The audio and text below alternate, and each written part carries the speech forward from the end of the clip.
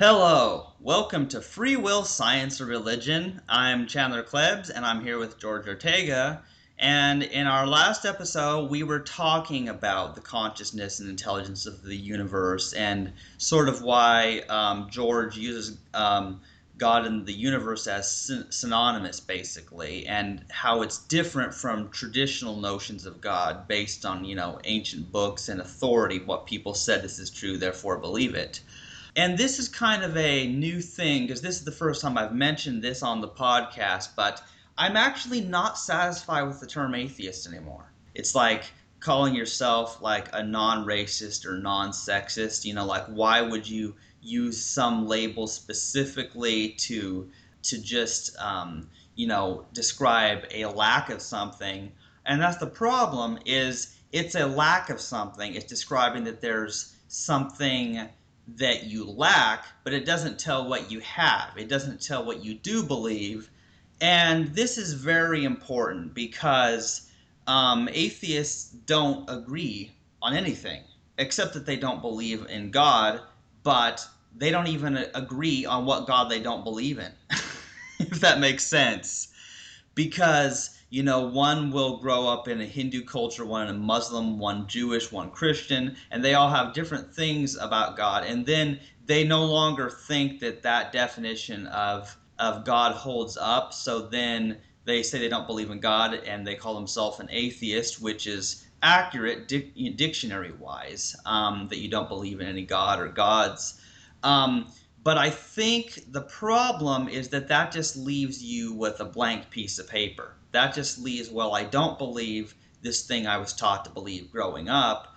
So then you have to start all over from scratch. And what do you believe? And I find that the term atheist, while accurate, if God is defined as some that's outside of space, time, and causality, that is angry at people for sinning and wants to send them to hell, if that's the definition of God, then yes, I'm accurately described as atheist because I find it incoherent. But the term doesn't do justice to what I actually do on a daily basis, if that makes sense. Because, I'm all, anti-violence and love the animals and, and all the different things.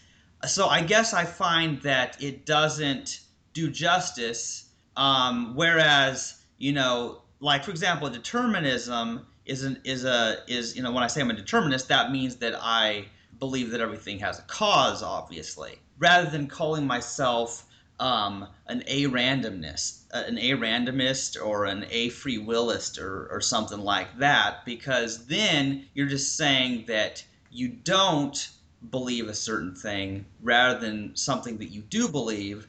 So I think maybe I've been approaching this wrong, and of course I can't blame myself. I don't have a free will, But I think maybe I just haven't been able to find more descriptive words to explain where I stand on things. Yeah, well, Chandler, it's a bit, I think, a bit more complicated than that. In that, like, for example, like with atheists, I mean, they could describe themselves as naturalists because that's really the view they espouse. Naturalists or even scientists, they reject faith, they reject faith-based conclusions, but that doesn't clearly enough, directly enough, express the thrust of their position, which is that the God, as the vast majority of people understand God, simply doesn't exist. Or at least, we've just added a lot to God that isn't there. So we have a similar problem with free will. In other words, like,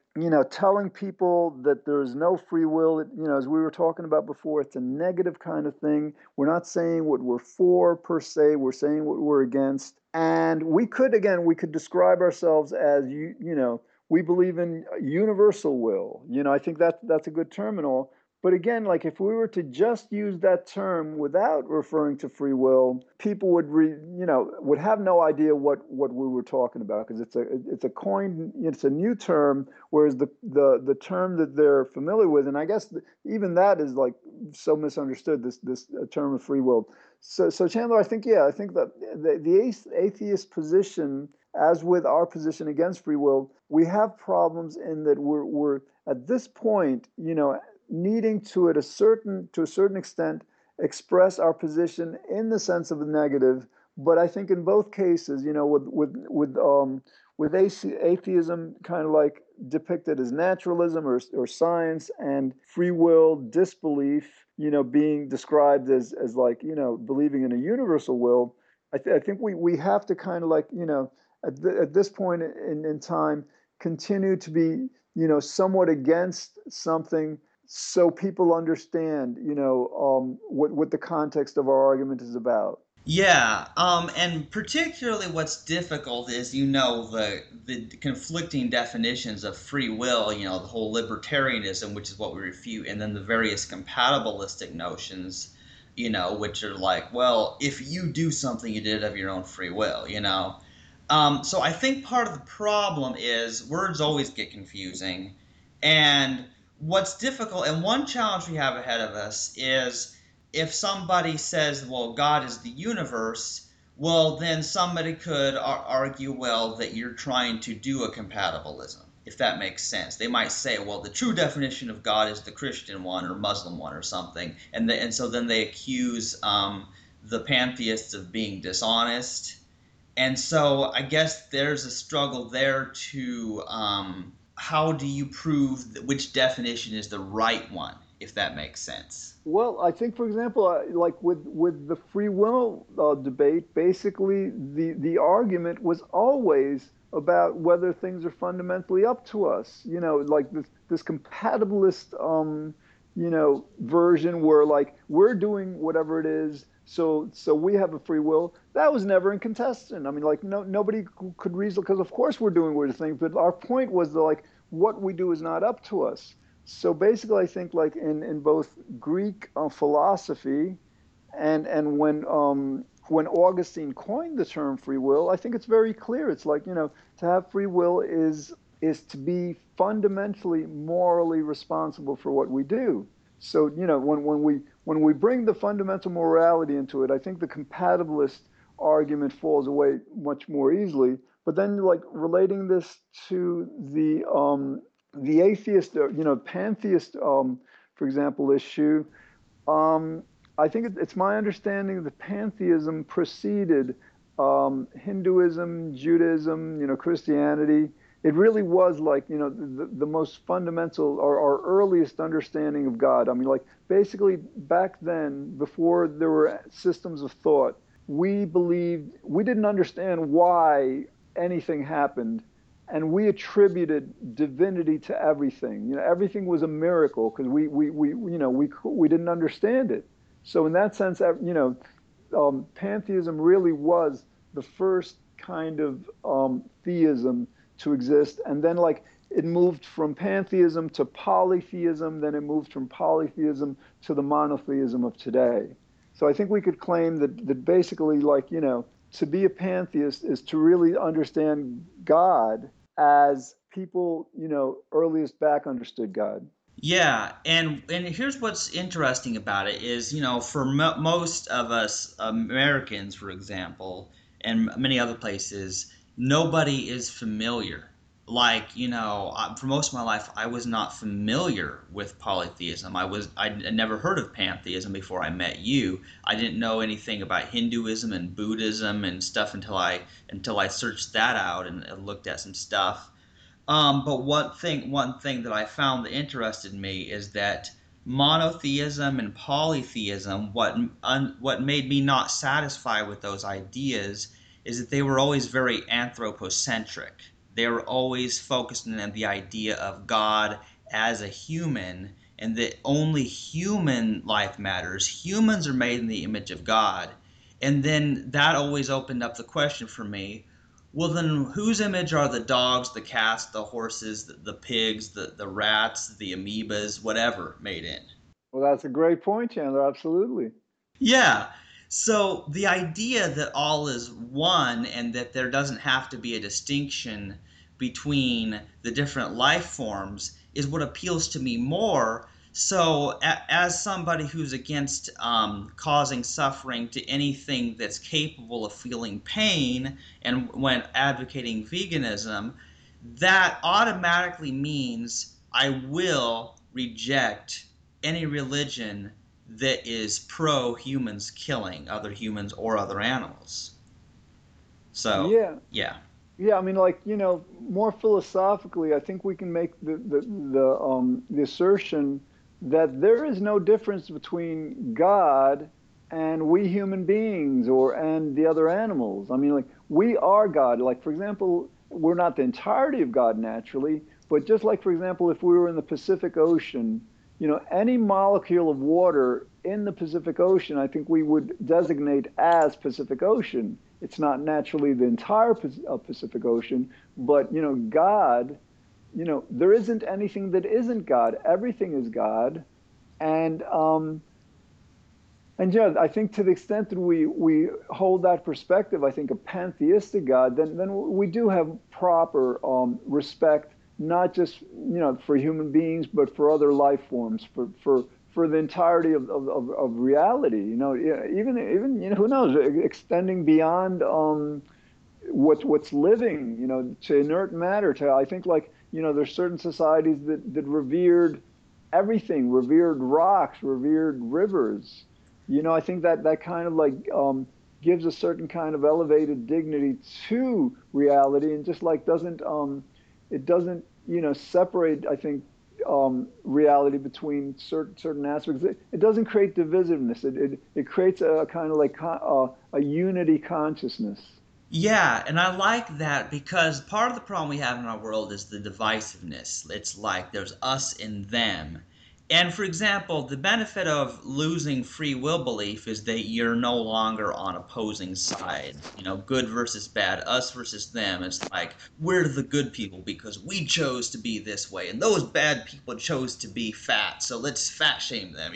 It's like that's the problem with it is it creates divisiveness and hostility and hatred and war and all that. Yeah, and unfortunately, I was talking to somebody yesterday, and people refuse. Not only do they refuse to a great extent to see that free will doesn't exist, another problem is that they refuse to find any relevance in our understanding that it doesn't exist. Whereas, I mean, the relevance couldn't be more significant, more influential to our entire civilization. I mean, to shift for our world to shift from a free will based consciousness to a universal based consciousness couldn't be, like Searle was right.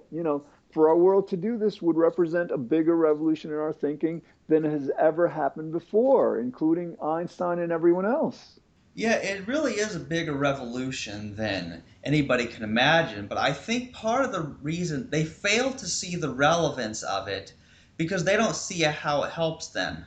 And I would say it's not so much the lack of free will that's the benefit, but it's the understanding of causality itself that is what I most get out of it. Because when you understand the cause of something happening and that's something that you want it to happen, well, then you try to cause it. You try to cause more of that thing to happen. And if it's something that you don't like to happen and you find the cause of it, then you automatically try to eliminate the cause. So the point is, understanding causality enables us to get what we want. Chandler, yes, that's a very important point. In other words, we move from this mysterious free will that's like uncaused, or like it's mysterious, to there are reasons why we do things. There are reasons why we don't do things, and if we want to better do things, it makes a lot of sense to understand how to do them, why we're doing otherwise, and all. And Yeah, this is very important, George, because basically, for example, let's say that we were living in an acausal universe where, let's just say everything that happened for absolutely no reason. Well, it would still be equally true under that system that we don't have a free will, obviously, because it wouldn't be up to us if things happen for no reason. And that's a very important point. So both, acausality and causality refute free will. But if things really were acausal, this podcast would be pointless because we would not be able to really, we would not be able to work for changing things and making a better world because that would mean that what happened would be completely irrelevant to our understanding that we don't have a free will. I agree.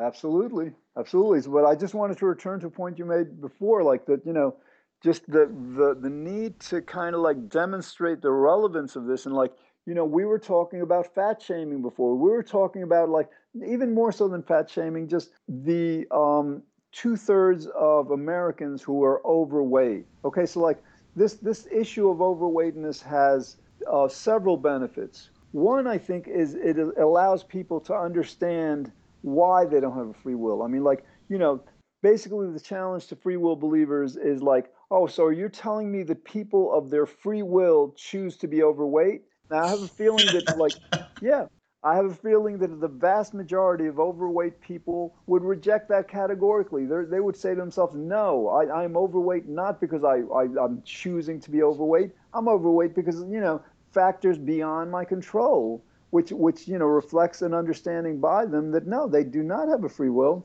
But like so like it not only is useful in helping people understand that they don't have a free will because they can apply that same reasoning to other aspects of their life, but it's very instrumental in showing people the harm of believing that we have free will, and that's where the fat shaming comes in. In other words, when people blame other people for being fat, that creates a lot of hurt feelings, a lot of pain in people. That creates a lot of divisiveness, a lot of conflict, a lot of anger, a lot of resentment, and it also, like happiness is really what our main drive and goal in life is. And one of the four personality traits that's most correlated with happiness is self-esteem, liking oneself.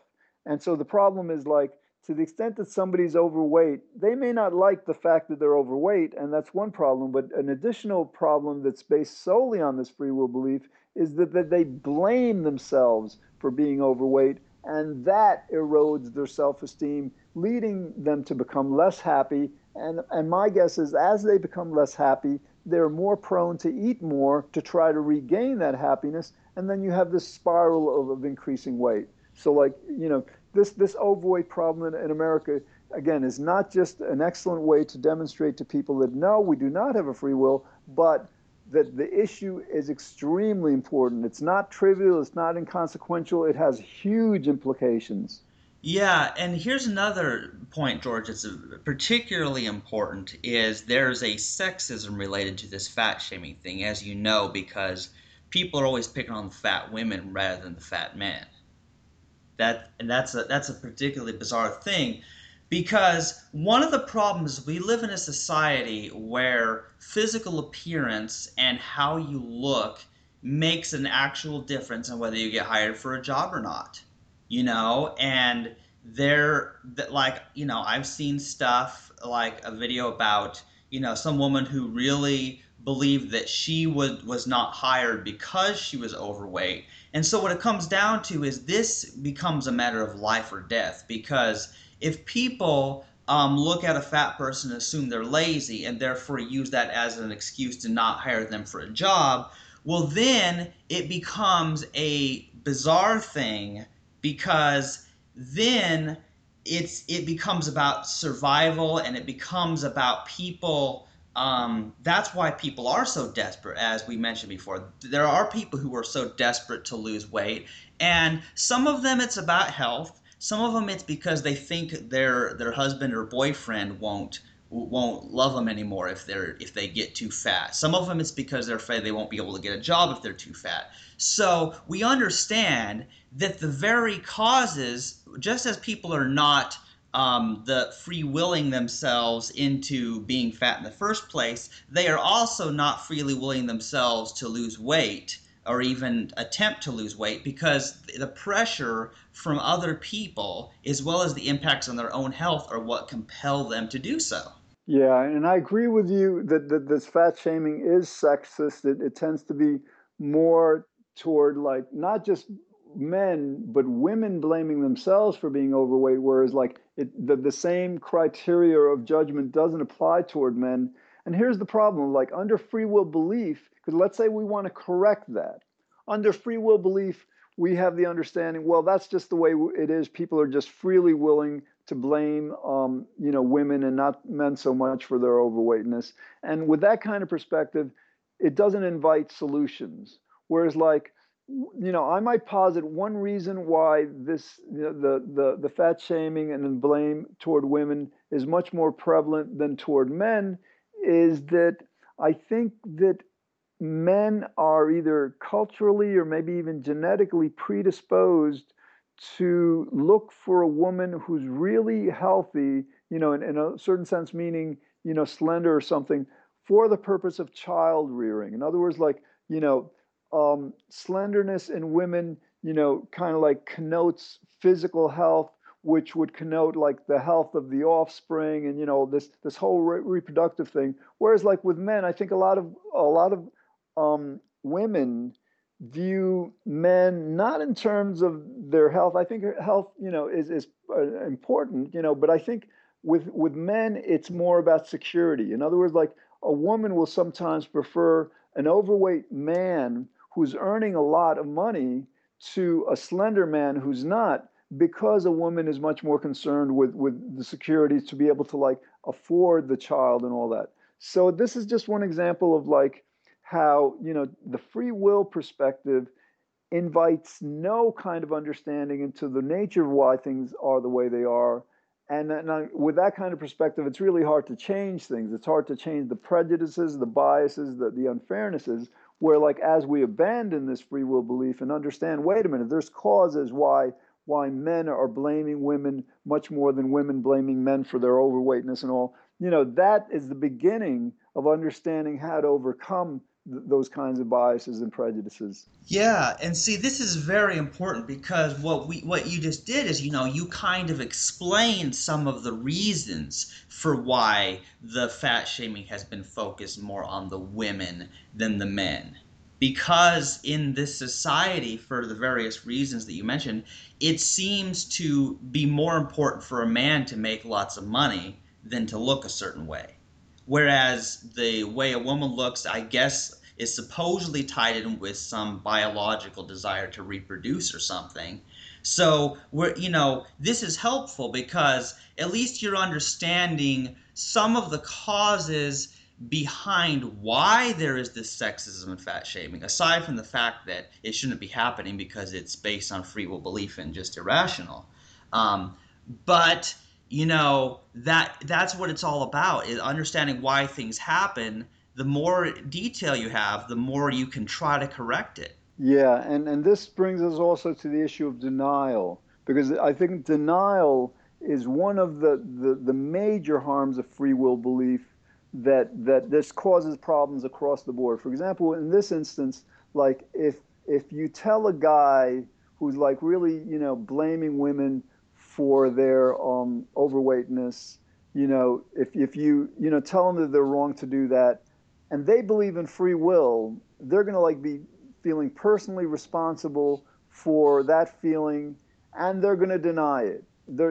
Because they're feeling personally indicted, and so this free will belief, encourages people to deny things. Whereas, like, if you explain to the person, listen, we're not blaming you because basically you're predisposed, both biologically and culturally, probably, to prefer women who are less, who weigh less and all. All of a sudden, the person who's like, expressing this bias doesn't feel personally blamed and is much more likely to then not only look at the evidence objectively, but then be amenable to change, because they're not having to resort to this defense mechanism of denying something simply because they're indicted on it based on free will belief.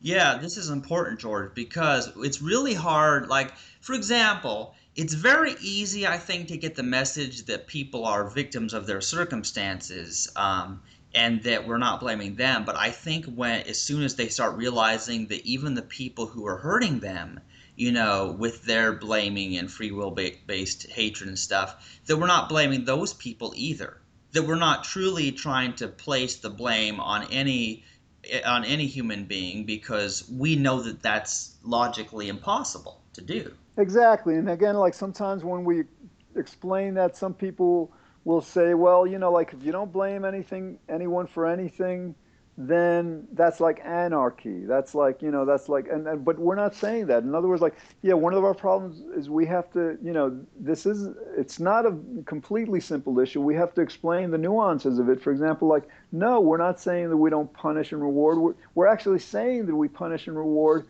because we don't have a free will. We're predisposed to seek pleasure and avoid pain, and that's the rationale why we punish and blame. But naturally, what we're saying is like so much of the we tend to punish so much more severely than is necessary, than makes sense, than is actually beneficial. So we're just advocating for a much more intelligent, understanding of ourselves in relation to reality. So we treat ourselves and each other better. So our world is much more harmonious. Yeah, and here's what's particularly interesting, George, because there is one major problem with free will belief, and this is related to climate change too.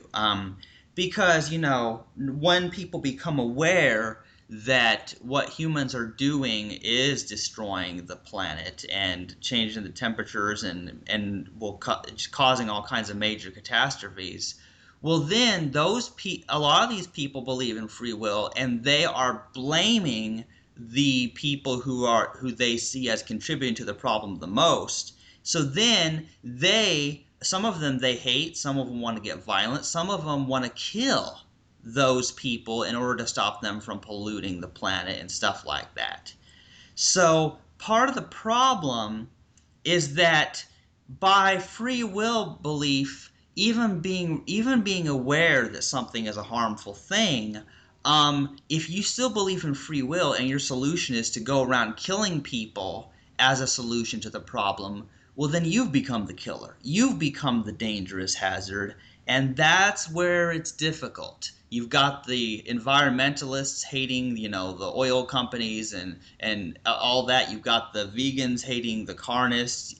And so what's so important is that we have to get our message to these people who they've got the right sense. Like, I agree with them in the sense that, yes, here's what we need to be doing. Here's our message. People need to go vegan. They need to change their practices. We need to convert to electric cars, all these things. But if they don't do it under a determinist perspective, if they do it under a free will based perspective, they come across as arrogant and rude and nobody listens to them, meaning they're completely wasting their time.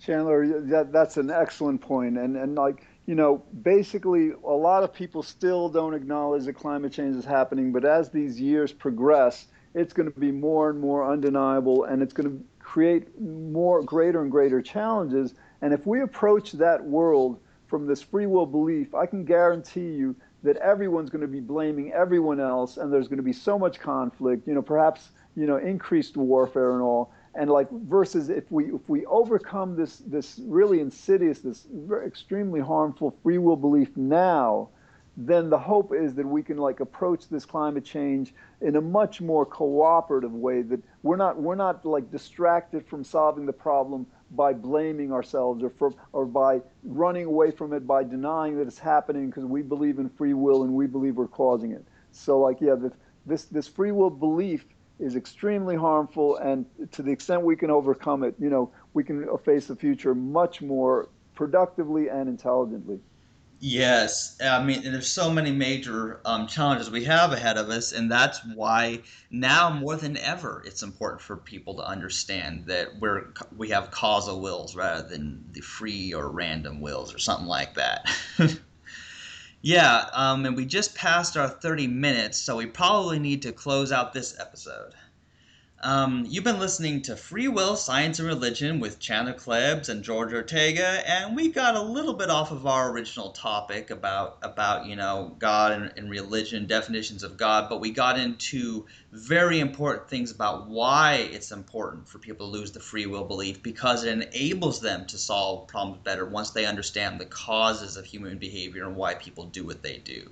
So I hope you've gotten something out of this, and we're going to be doing more episodes. So thanks for listening, and goodbye.